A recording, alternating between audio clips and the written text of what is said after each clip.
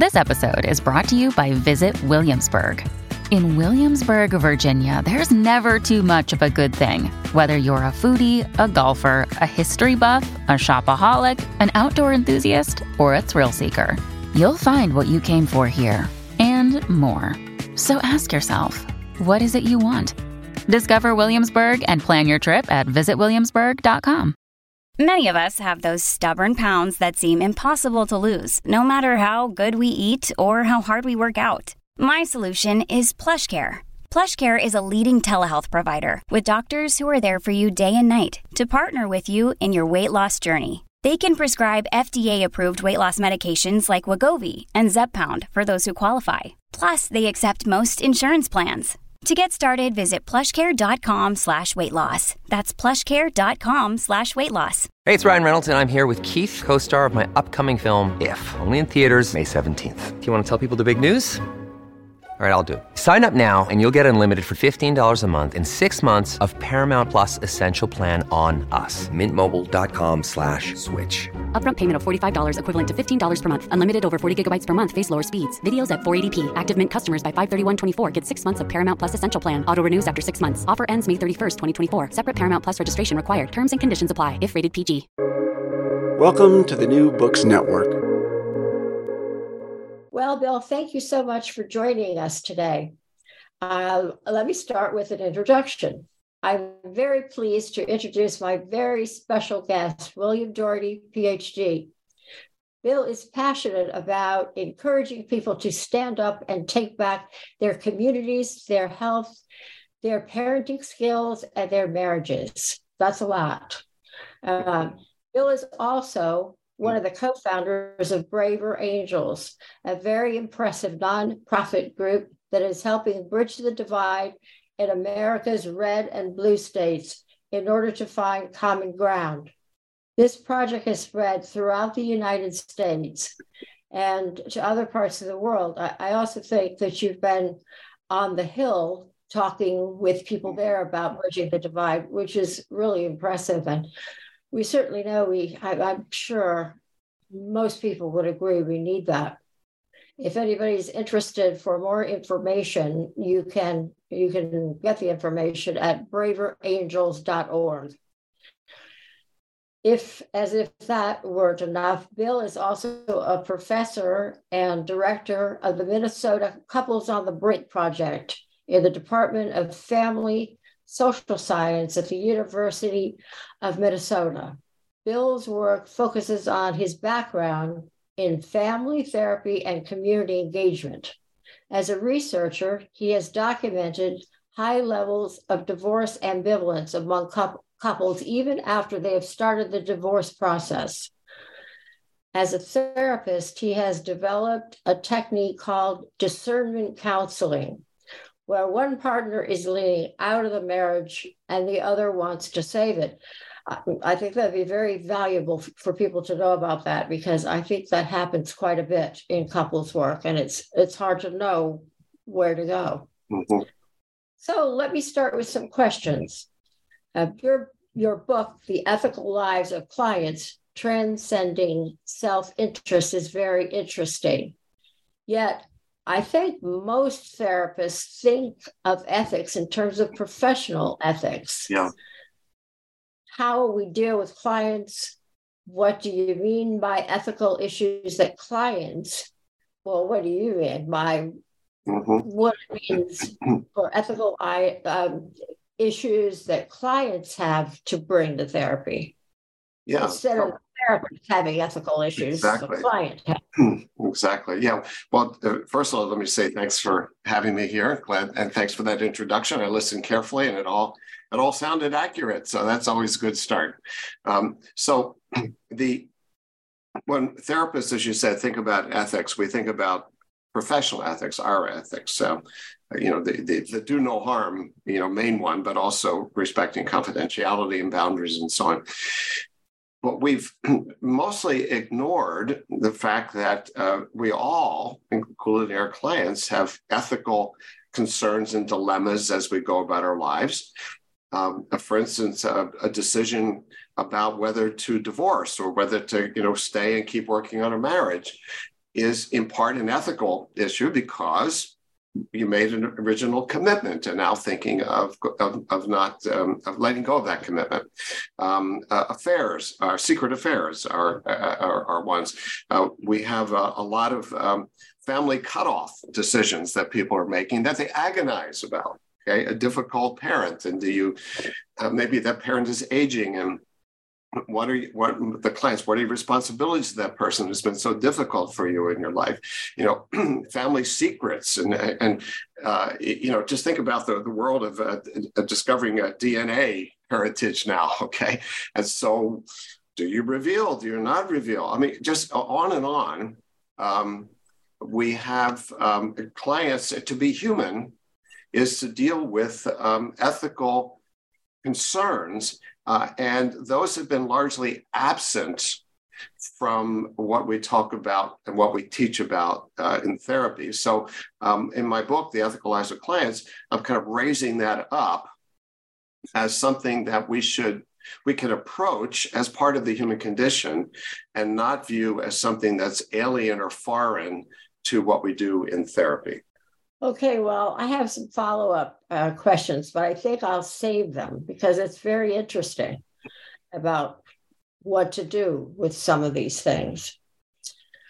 Another question. You talk about expanding therapeutic conversations beyond the client's self-interest, which pushes most therapies beyond our training experiences and beyond most of the therapeutic psychotherapy, psychoanalytic literature. Can you expand on this idea?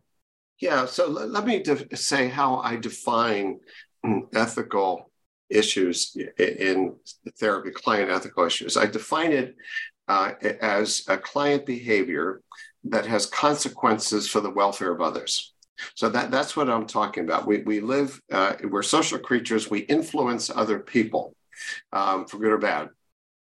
And so the examples I gave before, the family cutoff, the divorce decision, the affair, the keep or a family secret or not, lying to protect oneself, these are all behaviors that have consequences for the welfare of others in our lives. And that's what I mean by the ethical domain. And we know these come up in therapy all the time.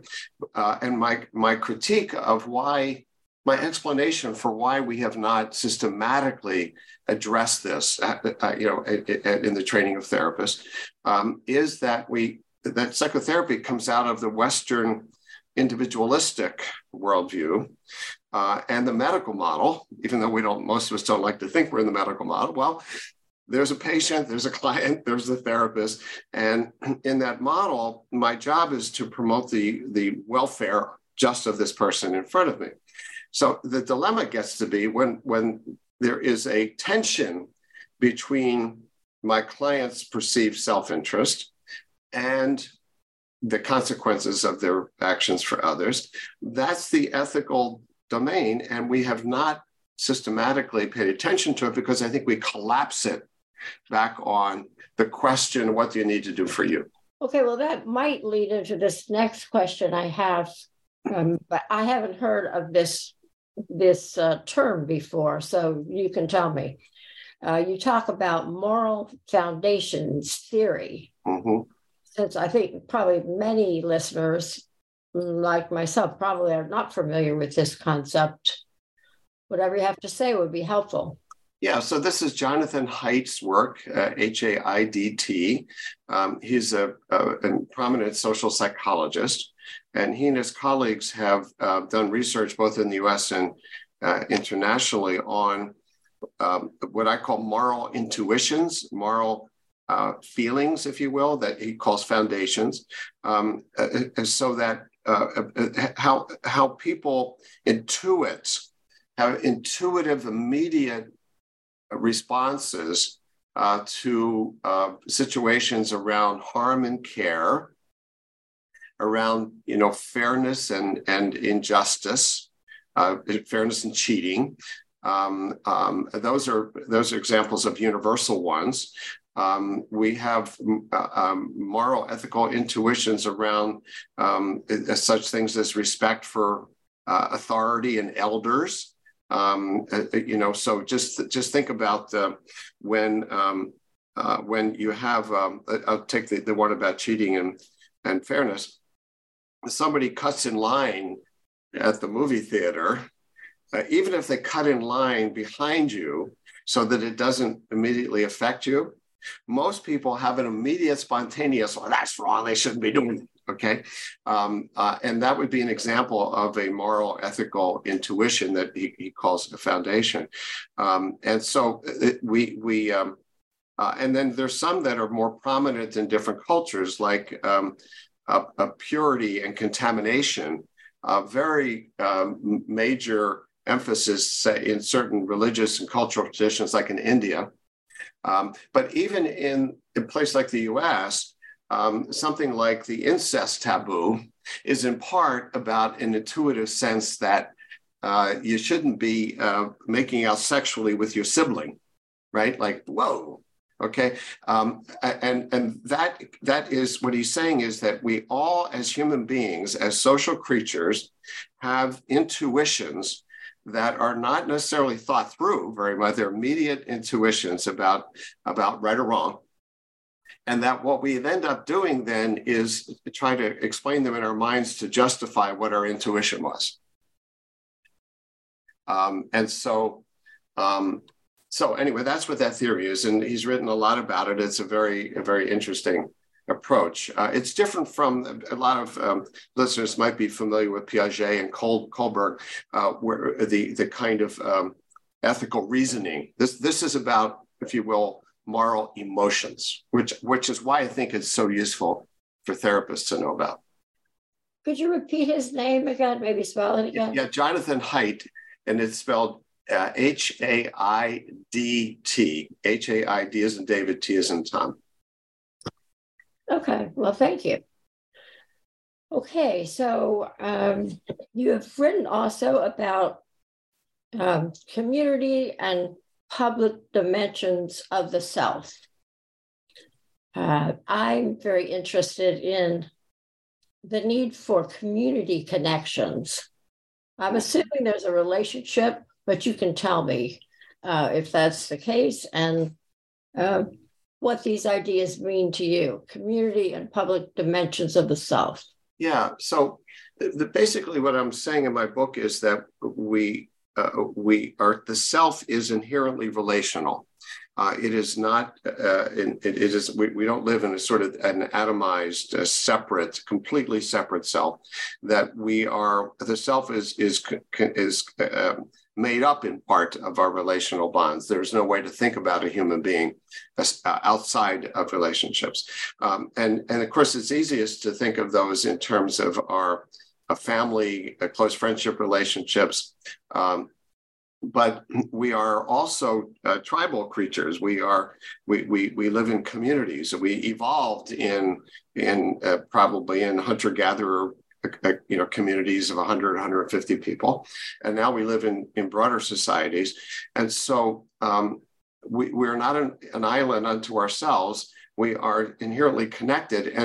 And so this is the kind of the public dimensions of self, which are really showing up now a lot in the therapy world around what I call political stress, people's political beliefs and who they vote for, which political communities they identify with. And this is where Braver Angels, that the work on the red-blue divide, comes in.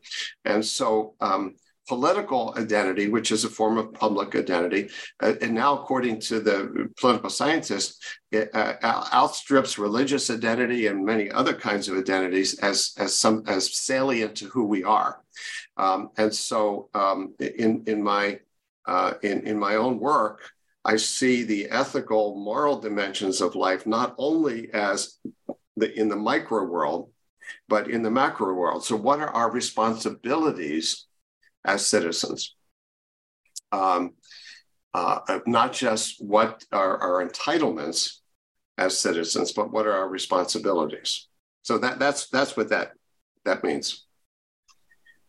what came to my mind as you were speaking was of a slide that I did one time when I was preparing to talk about attachment theory and how infants come out of the womb seeking to attach.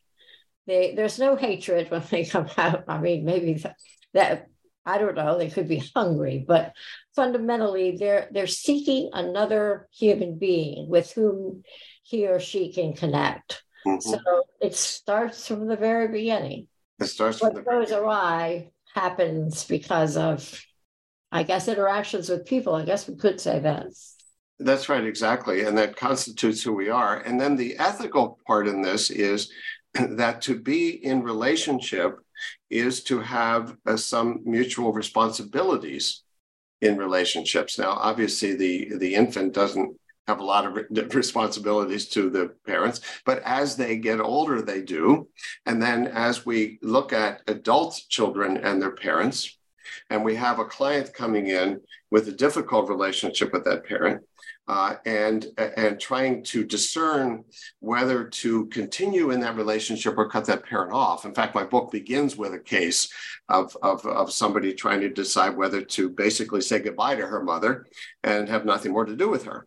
And my client was the only child of a pre-frail and very difficult mother. And my client felt like she was, her mother was always critical of her. Every time they talked on the phone, it was very difficult.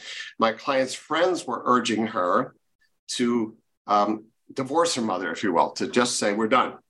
And by the way, her friends, she had many therapist friends who were giving her this input. And my client had an ethical, moral concern about doing that. Okay, as the only child of this woman who was now a widow and was approaching the frail years of her life. And my point in my work is that in trying to help a client navigate that, most therapists are on their own. Now, not on her own in terms of what are her feelings about her mother, that past with her mother, a guilt she may feel. In other words, the emotional self. Hey, well, that's what we do for a living. But how to help somebody navigate their self-interest, if you will, and their obligations, their sense of their obligations. What happens there is that therapists make it up on their own. We don't have explicit ways, and that's part of what I say is that there are explicit skills for helping clients navigate this, and that if we're not careful, we will go back to what do you need to do for you, and don't let anybody guilt you. Now, my training in the 70s, I don't know when you trained, I was just trained to say, what do you need to do for you? And don't let society impose anything on you. You're a free agent. I remember hearing a therapist once, a very good therapist, say to a client, we were doing group therapy. Now, if your mother was a friend, would you want to keep her as a friend? And the answer, of course, was no. And what that does is it puts friendship, which is a somewhat more transactional relationship. We remain friends, if we're good for each other. It puts that this parent, adult child relationship into the same category. And that was a question that was, clearly well-intentioned, but it's sort of an apples and oranges. I mean, would you want to hang out with that teenager if she wasn't yours? Well, probably not, because she's quite difficult. Okay, it's not a relevant question, and it reflects this notion that all of our commitments, all of our obligations are completely self-chosen every day. And we all know intuitively, as a parent, you don't wake up in the morning and say, am I going to be into taking care of my kids today and being committed to them, or am I done with this parenting thing? No, we know that intuitively. We know that that's not right. But when we get to adult relationships, with family members, we can easily apply I think, a hyper-individualistic way of thinking. And we influence our clients with that. No, that's a good point. And I'm thinking of a couple of people who get to the point where they can't deal with their parents and they put them someplace, and everybody's unhappy.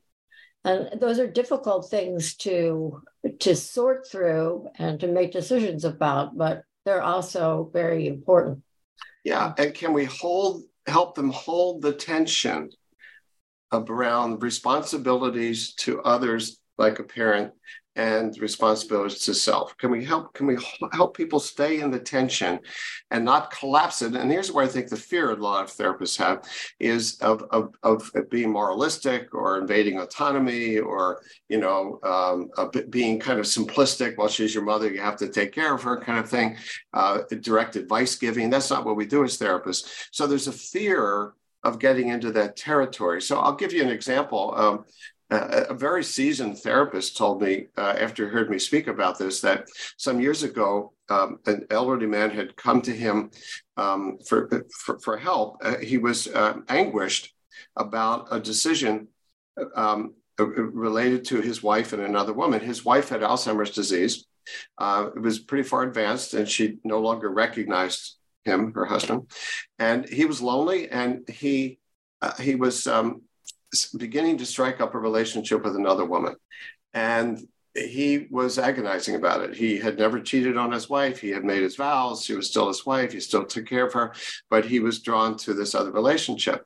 And the therapist did not know what to do with that and said, you have to go to your priest to talk about that. That's not what I do, okay? And he wasn't proud of having said that, by the way. But when I asked him questions about it, he thought he needed to have the right answer. He needed to be an ethicist or a theologian and know what the answer was. Okay, and since he did not know that, he punted on it. And so my work is about how to not punt, number one, and how not to just collapse everything to what do you need to do for you, and don't let anybody tell you how you should think and feel. Those are all very important considerations. And I think we all have had situations where we probably have punted, but the more you can stay in the room, so to speak, with the patient or client, the better it is for everybody. Yeah. Well, I have a question I think I'm shifting gears a little bit here, but I have been thinking about this idea of community. And it reminds me of, I think, a question that Martin Luther King Jr. had, and I believe it was the title of his last book. I believe it was his last book. Where do we go from here, chaos or community? And this is directed more towards the sense of community that you talk about and that I'm concerned about. The Braver Angels world is also focused on community and how we can bridge the divide. So I wonder if you know about Dr. King's, maybe that's an unfair question if you haven't read the book, but it's a great subtitle, chaos or community.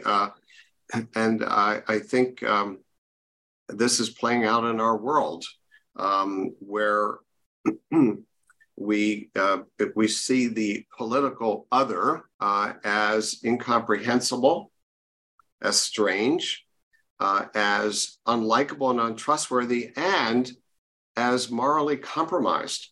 Those three categories I just gave you are what a lot of social scientists have distilled polarization into. Othering, they're weird. Don't get those other people. I don't like them. So it's called aversion. I recoil from them. And moralizing, and that is that they're bad people. My people want what's best for the country, and what these other people want is self-serving.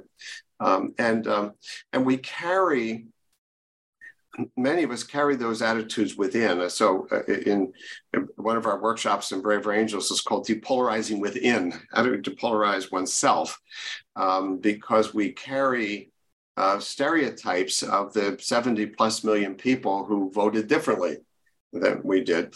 And part of what's interesting is that, we therapists get caught up in the same thing. We're not, I remember an early workshop, it was for Braver Angels probably 5 years ago, where it was teaching skills for communicating across political differences. And there happened to be a number of therapists in the audience. I knew that because a colleague of mine had invited her friends to come. It was in Maryland. And when I asked people at the end of the workshop to say what they took with them, one of the therapists said, well, as a therapist, I know all these skills. There are listening skills and iMessages and all the stuff we know. She said, I know all the skills, but I never thought to apply them to political conversations across different. I never thought to apply them to disagreements about politics. And that's part of where we are. That many of us function at a lower level, if you will, when it comes to politics than we do in other areas. And it hurts the country. Well, thinking about with one's therapy hat on, I think that the approach is very interesting. And I see exactly what you're saying. I think I do. But I think people are concerned about not telling other people, therapists are concerned about not telling people how to live their lives. You're not saying that, but I could see how someone might think that. Sure, absolutely. So that's why we need to discuss this. The kind of third rail, the big fear that therapists have. I mean, you're not functioning as a therapist if you're going around being in control of people's lives, telling them what's right or wrong and giving them a lot of advice, in that simplistic term. My viewpoint is that the ethical domain, which is both personal and communal, is inherently a part of human life, and that clients are bringing those concerns and dilemmas to us all the time, and that we can navigate those with clients just like every other problem they bring to us, where we don't tell them how to live their lives. But the fear, because it's the moral ethical domain, where there is tension between a client's what they perceive as their own needs at the moment, and their responsibility is not to harm somebody else. They're in that tension, and therapists, if therapists don't have skills for wading into that tension in a way that allows somebody to go into depth on it, then there's a danger we will collapse it into one pole or the other. I think the main collapsing of it, by the way, is into the pole that says, do what you want to do for you. Okay, that appears to be ethically neutral. It appears to be not influencing somebody, but it clearly is influencing that person. Okay, the other pole, of course, that's not very useful would be to say, well, you shouldn't abandon your mother. She's frail. She raised you, and you need to be doing right for her. And that's not therapy, right? I mean, that's not what we do as therapists. But the bigger danger is to think we are neutral when, in fact, we are enacting a broader cultural, mainstream cultural idea that individual self-interest trumps everything else. And here's where having a kind of cultural lens comes into play. I have a number of graduate students from Asian cultures, and those are much more communal, collective cultures. To focus primarily on what do you need to do for you when it comes to a family obligation looks in those cultures highly highly kind of moral, ethical, highly prescriptive, because it's not in that culture, okay? But in mainstream American culture, saying, what do you need to do for you? And only stay, it's not that that's a bad question, but I mean, if that's your emphasis, that appears to be neutral. It appears not to be unduly influential. And I'm arguing it is influential. To do therapy is to exercise influence. Every question we ask, everything we follow up on, everything we attend to has influence. And how to do it skillfully, compassionately, so that clients come to their own decisions without undue influence from us. That's the name of the game in therapy. It's just that we're afraid of the pull, the part of clients, which is that they feel an obligation to somebody and not to harm somebody. That's a scarier thing for us to get into. When you need mealtime inspiration, it's worth shopping Kroger, where you'll find over 30,000 mouth-watering choices that excite your inner foodie. And no matter what tasty choice you make, you'll enjoy our everyday low prices, plus extra ways to save, like digital coupons worth over $600 each week. You can also save up to $1 off per gallon at the pump with fuel points. More savings and more inspiring flavors make shopping Kroger worth it every time. Kroger, fresh for everyone. Fuel restrictions apply.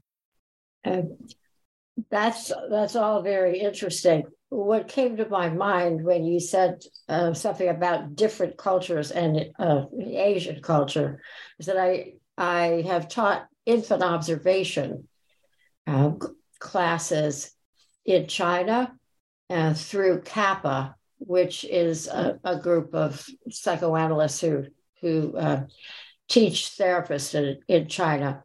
And this infant observation class, or the idea of it is a therapist goes into a home once a week for a year and doesn't write anything down, just observes, and then writes up an observation afterwards, and then talks about it in class. Well, teaching classes here and teaching classes in China were so very different because of the culture. It's very communal, obviously, as most people know. The mother or mother-in-law moves into the family home, and it's everybody sits down at the table, and I mean, the baby comes into a different kind of community right from the beginning. It's not just mom and dad there, who's going to feed the child tonight. It's just such a different experience. And even from afar, being here to observe that was very powerful. Yeah. So you could see that somebody from the different cultures comes into therapy, and they see the therapist as culture bound. But we tend to think in the Western world, in the psychotherapy, that we're not culture bound. We are. We're very much culture bound. And one of the generalizations about collectivist versus individualistic is that in Western culture, we tend to see the child as we don't want them to be conformist. Okay, they're born, and we have to help them develop their individuation. In many collectivist cultures, the sense is that kids are born kind of too much individuals, the know all the time as the 2-year-old. They have to be brought in. So the focus is on bringing them inside, because otherwise they'll kind of run wild. Those are neither right nor wrong, but they're different cultural orientations. Okay, well, let me move on to something a bit different. Another concept that you talk about is the citizen therapist in a democracy. Yeah. Now, this is something that I'm also interested in. I'm writing a chapter in a book, and the chapter is why truth is essential in a democracy. I think the rest of it will be pivoting towards evidence, but at any rate, it's something I'm also interested in. Do you see a relationship between these two things? And if so, could you say a little bit about that? Yeah. So the citizen therapist idea, that's actually the subject of my next book, which is now in production. And the idea is that we are, if we allow ourselves to be, we are more than just treating professionals inside four walls in a little space, with comfortable chairs, that we have a role, if we choose to play it, in the larger society. So that's the idea of the citizen that stands in for what's our public role, and how do we use the knowledge and skills that we have in our work as, if you will, public health professionals, as citizen therapists. And to do it, though, not just within a traditional, so we do psychoeducational workshops or we write books for the lay public. That's all good. I mean, I've done those things. But how can we bring a deeper analysis? And I know this is so much a part of your work, Karen. How do we bring a deeper analysis of what's going on in our world, so that we're not just taking sides? We're not just saying, okay. And so most therapists, let's be real about this, most therapists are more blue, and that is more liberal than red. Okay. And so if we're not careful, and I'm afraid that in many of our professional associations, that's what we end up doing. The professional association puts out a memo, or a report, a position statement on the major issues of the day, and those become almost, they could have been written in many ways by one set of political leaders with a little bit of psychological terminology. I don't think that's that's not what I mean by citizen therapist, okay? That that the citizen therapist around our divides now tries to bring some deeper understanding of what's happening that doesn't disparage anybody, but that tries to go deeper. And I know this is a big part of what you do, and it's what I'm also trying to do. So, for example, to understand, so to put it in very simple terms now, when I give talks in communities, I often end by saying that I'd always wanted to speak more than one language. I'd always wanted to be bilingual or multilingual, but I never was until I got involved in this Braver Angels work, where I'm dealing with reds and blues and purples and everything all the time. And now I am bilingual. I can speak red or blue. That I, just like in couples therapy, which is sort of my major clinical work, I can't really help a couple unless I can understand both of them in their uniqueness, their language systems, their metaphors, their distinct emotional landscape. Okay, I have to get both people. So for me, as in terms of our societal divides, then I try to discipline myself to try to understand both sides or all sides as they experience themselves, not my judgments as an outsider on them. Although I do that. I mean, I can also, I vote and I have my judgments. But when I'm in my citizen therapist role, I am for everybody present, and I'm for both sides. I'm for healing the divide. It's essential to do.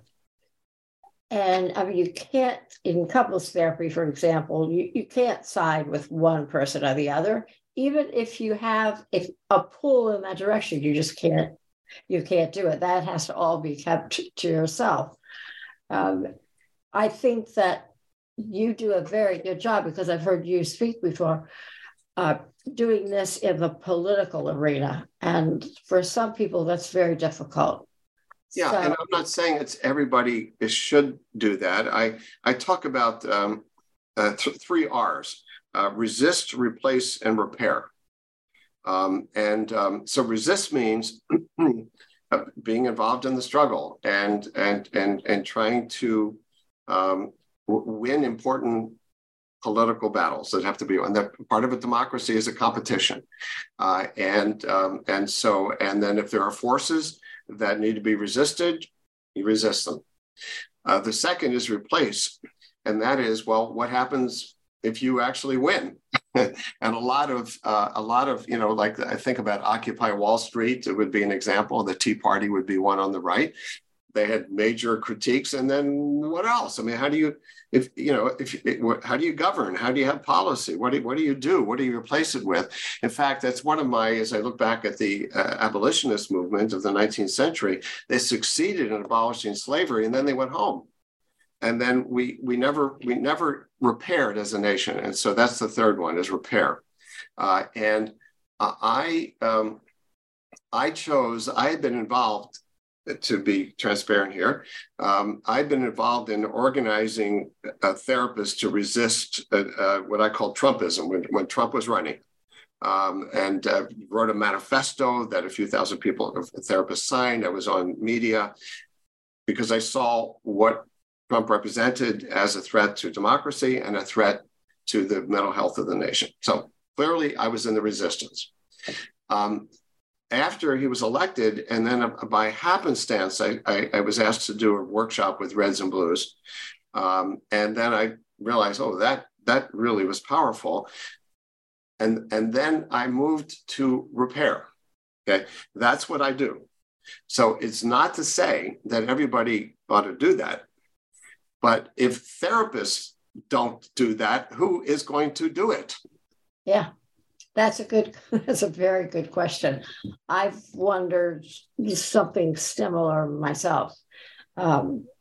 It puts a major responsibility on the shoulders of therapists, but who else, as you say, who else is going to do it? Maybe the clergy to some extent, but somebody has to be affiliated with some kind of religious group in order for that to work. Yeah, so let me give an example.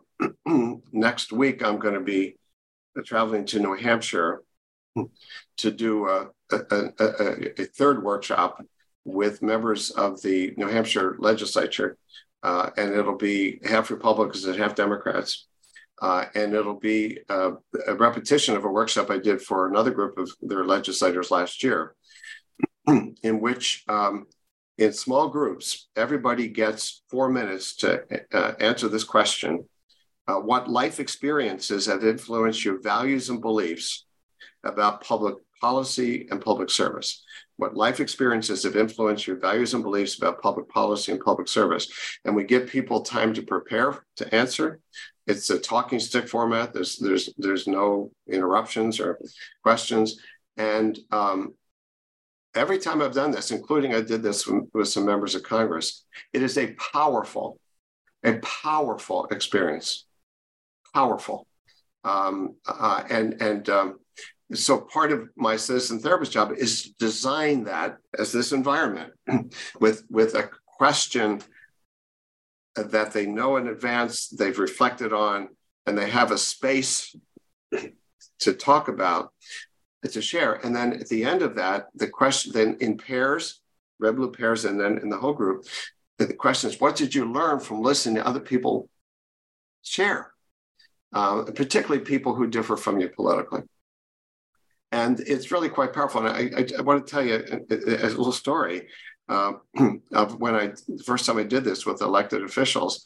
A Democrat said that he was raised in a foster family because his father had abandoned the family. His mother had paranoid schizophrenia.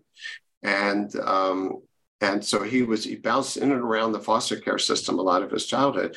And that became a driving motivator for him eventually to go into politics and to try to be helpful to these kids and families, keep them together if possible, or at least improve the foster care system. He finished, and a Republican said, I don't believe this. I grew up in the foster care system. And he told his story. And it became one of the drivers for him. Now, they chose different pathways. The Democrat chose more government services. The Republican chose the private sector, the religious sector, the volunteer sector. He got into labor unions, helped people get jobs. They had the similar life experience, same driving passion, and they chose different means, political policies to get there. But at some deep level, they connected to each other in ways that they had not imagined they could. Well, speaking of connection, when I observed for a weekend Braver Angels exercises. I was absolutely amazed, and I would have never predicted it, how reasonably people could connect with each other when they started out with very different views. They still had the views they had, but somehow they did find common ground in some areas, and it was extremely powerful. Your word reminded me of the powerful experience I had with Braver Angels. Yeah, well, thank you. And a lot of it is in the design. People have to come with goodwill. But if you ever want to see people coming with goodwill and a bad design, what ends up happening, Google Oprah Winfrey 60 Minutes partisan divide, something like that. Because I saw her, just as we were getting going with Braver Angels, she on 60 Minutes had like 7 reds, 7 blues around a table. And maybe Oprah thought with the power, her dynamism or charisma, this would work out. And here's what they said around. And she said things like, well, what do you think about the Russian collusion thing? Or now, now would be, should Trump be indicted, whatever. And they went after each other. They interrupted each other. They were antagonistic to same people that come to our workshops. And at the end, when she said, what are you taking with you? I remember one person said, we're going to have a civil war. And I tell you that the same people, if they came to Braver Angels workshop, and there are other groups that do this, it's just not us. But if you have a good design and you have good facilitation, and this is, again, the work of a citizen therapist, right? And so Oprah, I don't want to put her down, but you can't do that on your charisma. You can't, you just can't. It was like I said, lions on one side, tigers on the other, throw red meat in the middle. And what we're good at as therapists is creating environments that bring out the best in people. That's what you saw. Yeah, well, I think the key is training. You could have the brightest, most connected or therapists who have the ability to connect with people. But in this case, when there is a divide, you need to have special training to be able to help people speak with each other. Well, so let me comment on that, because this was a big part of my decision-making after I and a couple of colleagues started Braver Angels. What the first workshop we did took every skill I had learned in group work and community engagement and couples therapy to pull off. And I knew that was not replicable, that was not scalable. And so the workshops, the redesign of that workshop and the one we train people in require mid-level skill, not high-level skill. To be able, you follow a process, you keep people on track, you don't have to do real-time interpretations of what people are saying. And so that's some of what I've learned as a citizen therapist, is that if I want to have a broad impact on a big country, it can't be in the traditional way you train therapists in multiple stages over years so that they have high level skill. We need that for, I want my surgeon, I want my, therapist, I want anybody I see, I want them to have really great skills. But if you want to get something out, more broadly, you have to design it in a way that lots of people can do. Yeah, that makes a lot of sense. Let's see. You've touched on a couple of the things I wanted to ask, but maybe you could just expand a little. Particularly with regard to individualism. Now, some people hear that word and think, okay, well, yeah, that's the world I live in. We all do our individual thing, and community things, they're important, but I'm kind of the person I am, and that's what I want to do, and that's what I want to focus on. And I know that's not, you're talking about something different when you talk about individualism, because I think you see it as a negative thing in terms of therapy. that right? Do I have that right? Yeah. So I really, you can put a label on it like hyper individualism. I mean, obviously the important thing about individualism is about personal autonomy, the worth and dignity of everyone, and free of coercion. So there's powerful values there. But when it is, it's in a polarity with the community, with relationship, with obligations to others. That's the dualism we have. That if ultimately, if you push individualism too far, you have a survival of the fittest. Okay, and so the problem is when our lens as therapists is strictly on the person in front of me, we can become what I call emotional gladiators for them, vis-a-vis the people in their lives. We can either ignore their impact on others, or we can, and I've got research data on this now, of how often when people go to individual therapy, when they bring up relationship problems, how often they report that the therapist comes up with a diagnostic label for their spouse who they've never met. Often, by the way, it's narcissistic or borderline personality stuff. It's not like saying, I'm concerned that your spouse may be depressed. That's a whole other story. But negative personality label. They end up often not regarding the other person with the same complexity that they regard the person in front of the room.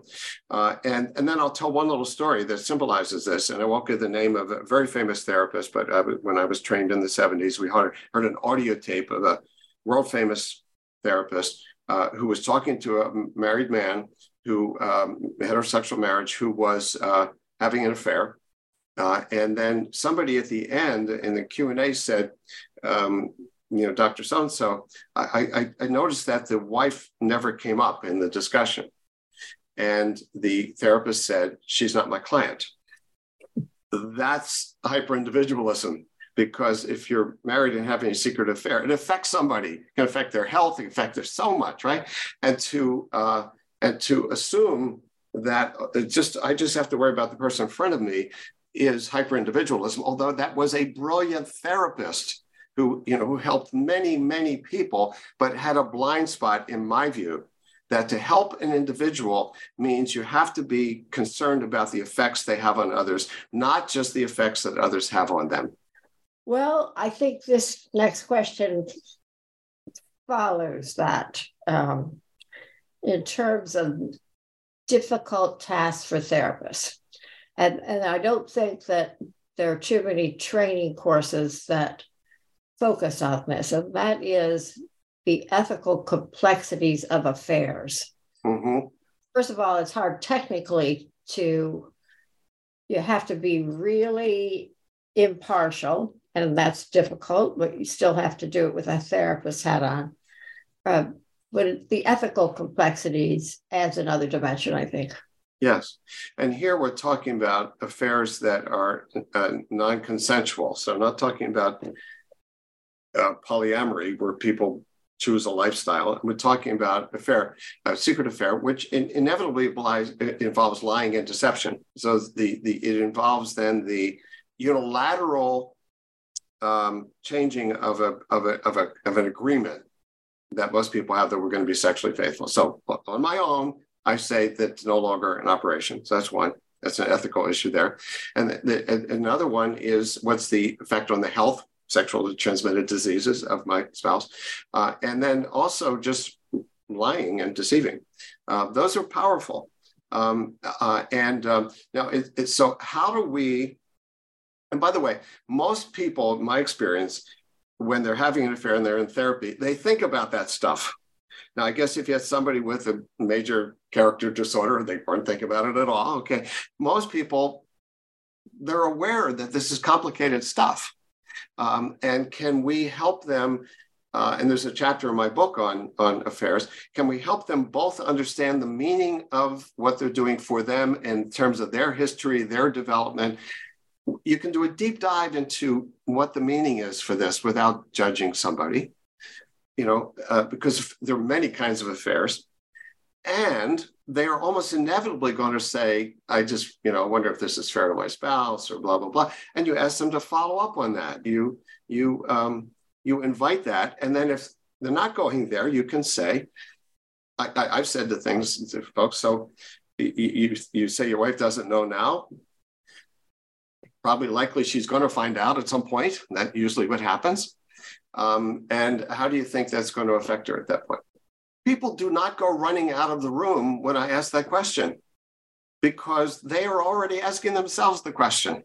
The quintessential ethical question in therapy is, how do you think what you're doing or considering doing will affect this other person? That's the quintessential ethical question. It's not way out, but I tell you, Karen, a lot of therapists are afraid to ask it. And I think it's our hang up, not the client's hang up. The clients are thinking about this stuff, but we're signaling to them what's okay to bring up and what's not okay to bring up. Yeah, that's a good point. Several people come to my mind. Let's see, ask about a related question. What are some of the basic tools? I think you've talked about them. Maybe you want to add, and maybe you've covered this already, but some of the basic tools for consulting with clients about relational ethics in their lives you have covered. So I talk about, if you refine these in terms of skills, which are the standard skills of therapists and then applied here. So I talk about LEAP and then C. LEAP is listen for the client's ethical dilemma. Don't just collapse it into the individual psychological. Listen for it. Explore. So a lot of it is exploring, asking questions.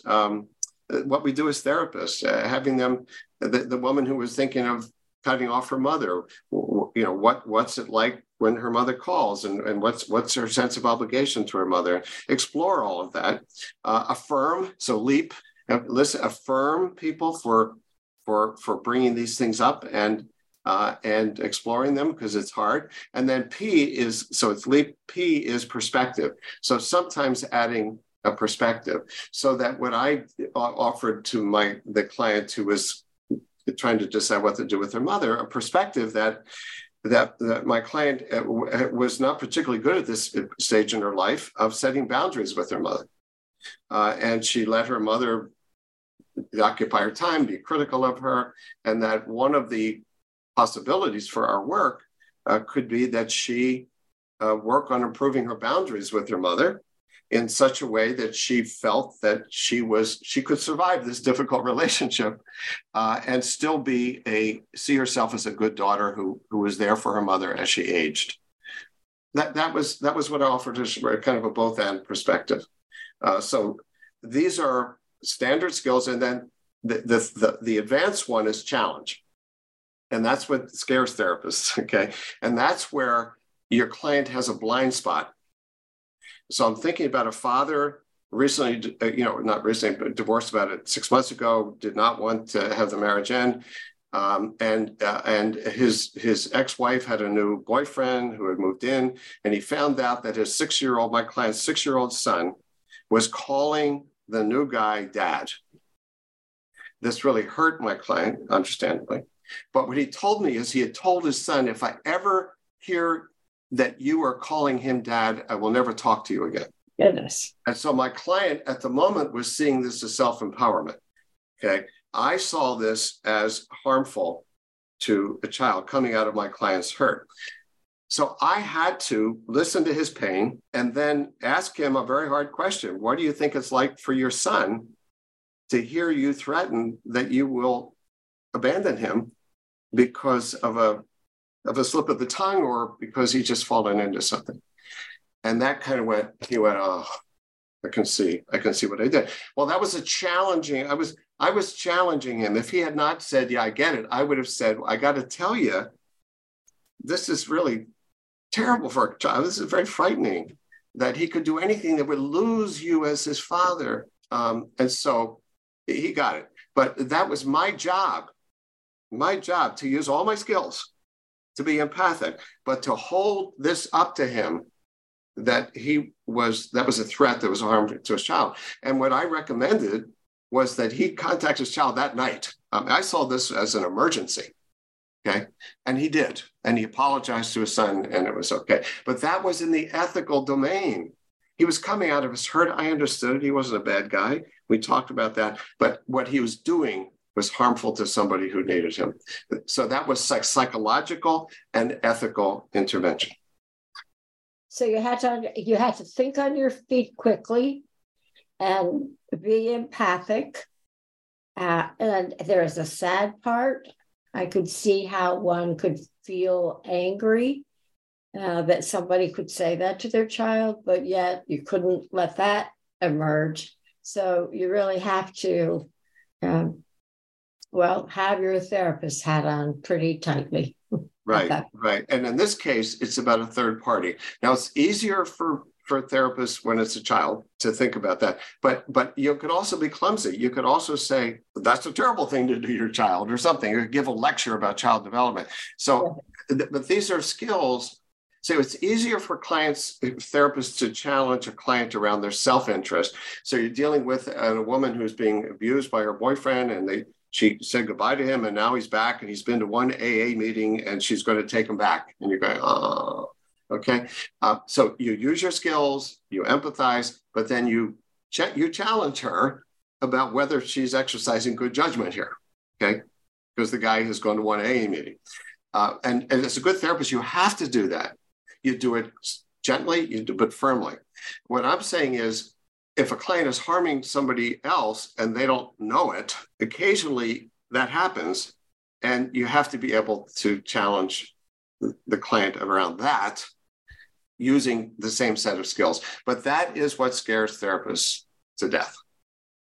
And I'm saying it doesn't have to be scary, and that's what my book is about, and the training. And I can mention that we offer free training in this kind of work through the Doherty Foundation. So people can, you can Google the Doherty Foundation or dohertyfoundation.org. And my daughter and I have set this up, and we offer resources for therapists to learn how to be, if you will, a citizen therapist in the room, concerned with the people in the lives of the client. And the next step after my next book comes out, we're going to be offering training for how to be a citizen therapist in your community. Well, I have a couple of more questions, but perhaps you can come back when that book is out. I'd love to. Because I think that's going to be a very important book. I hope so.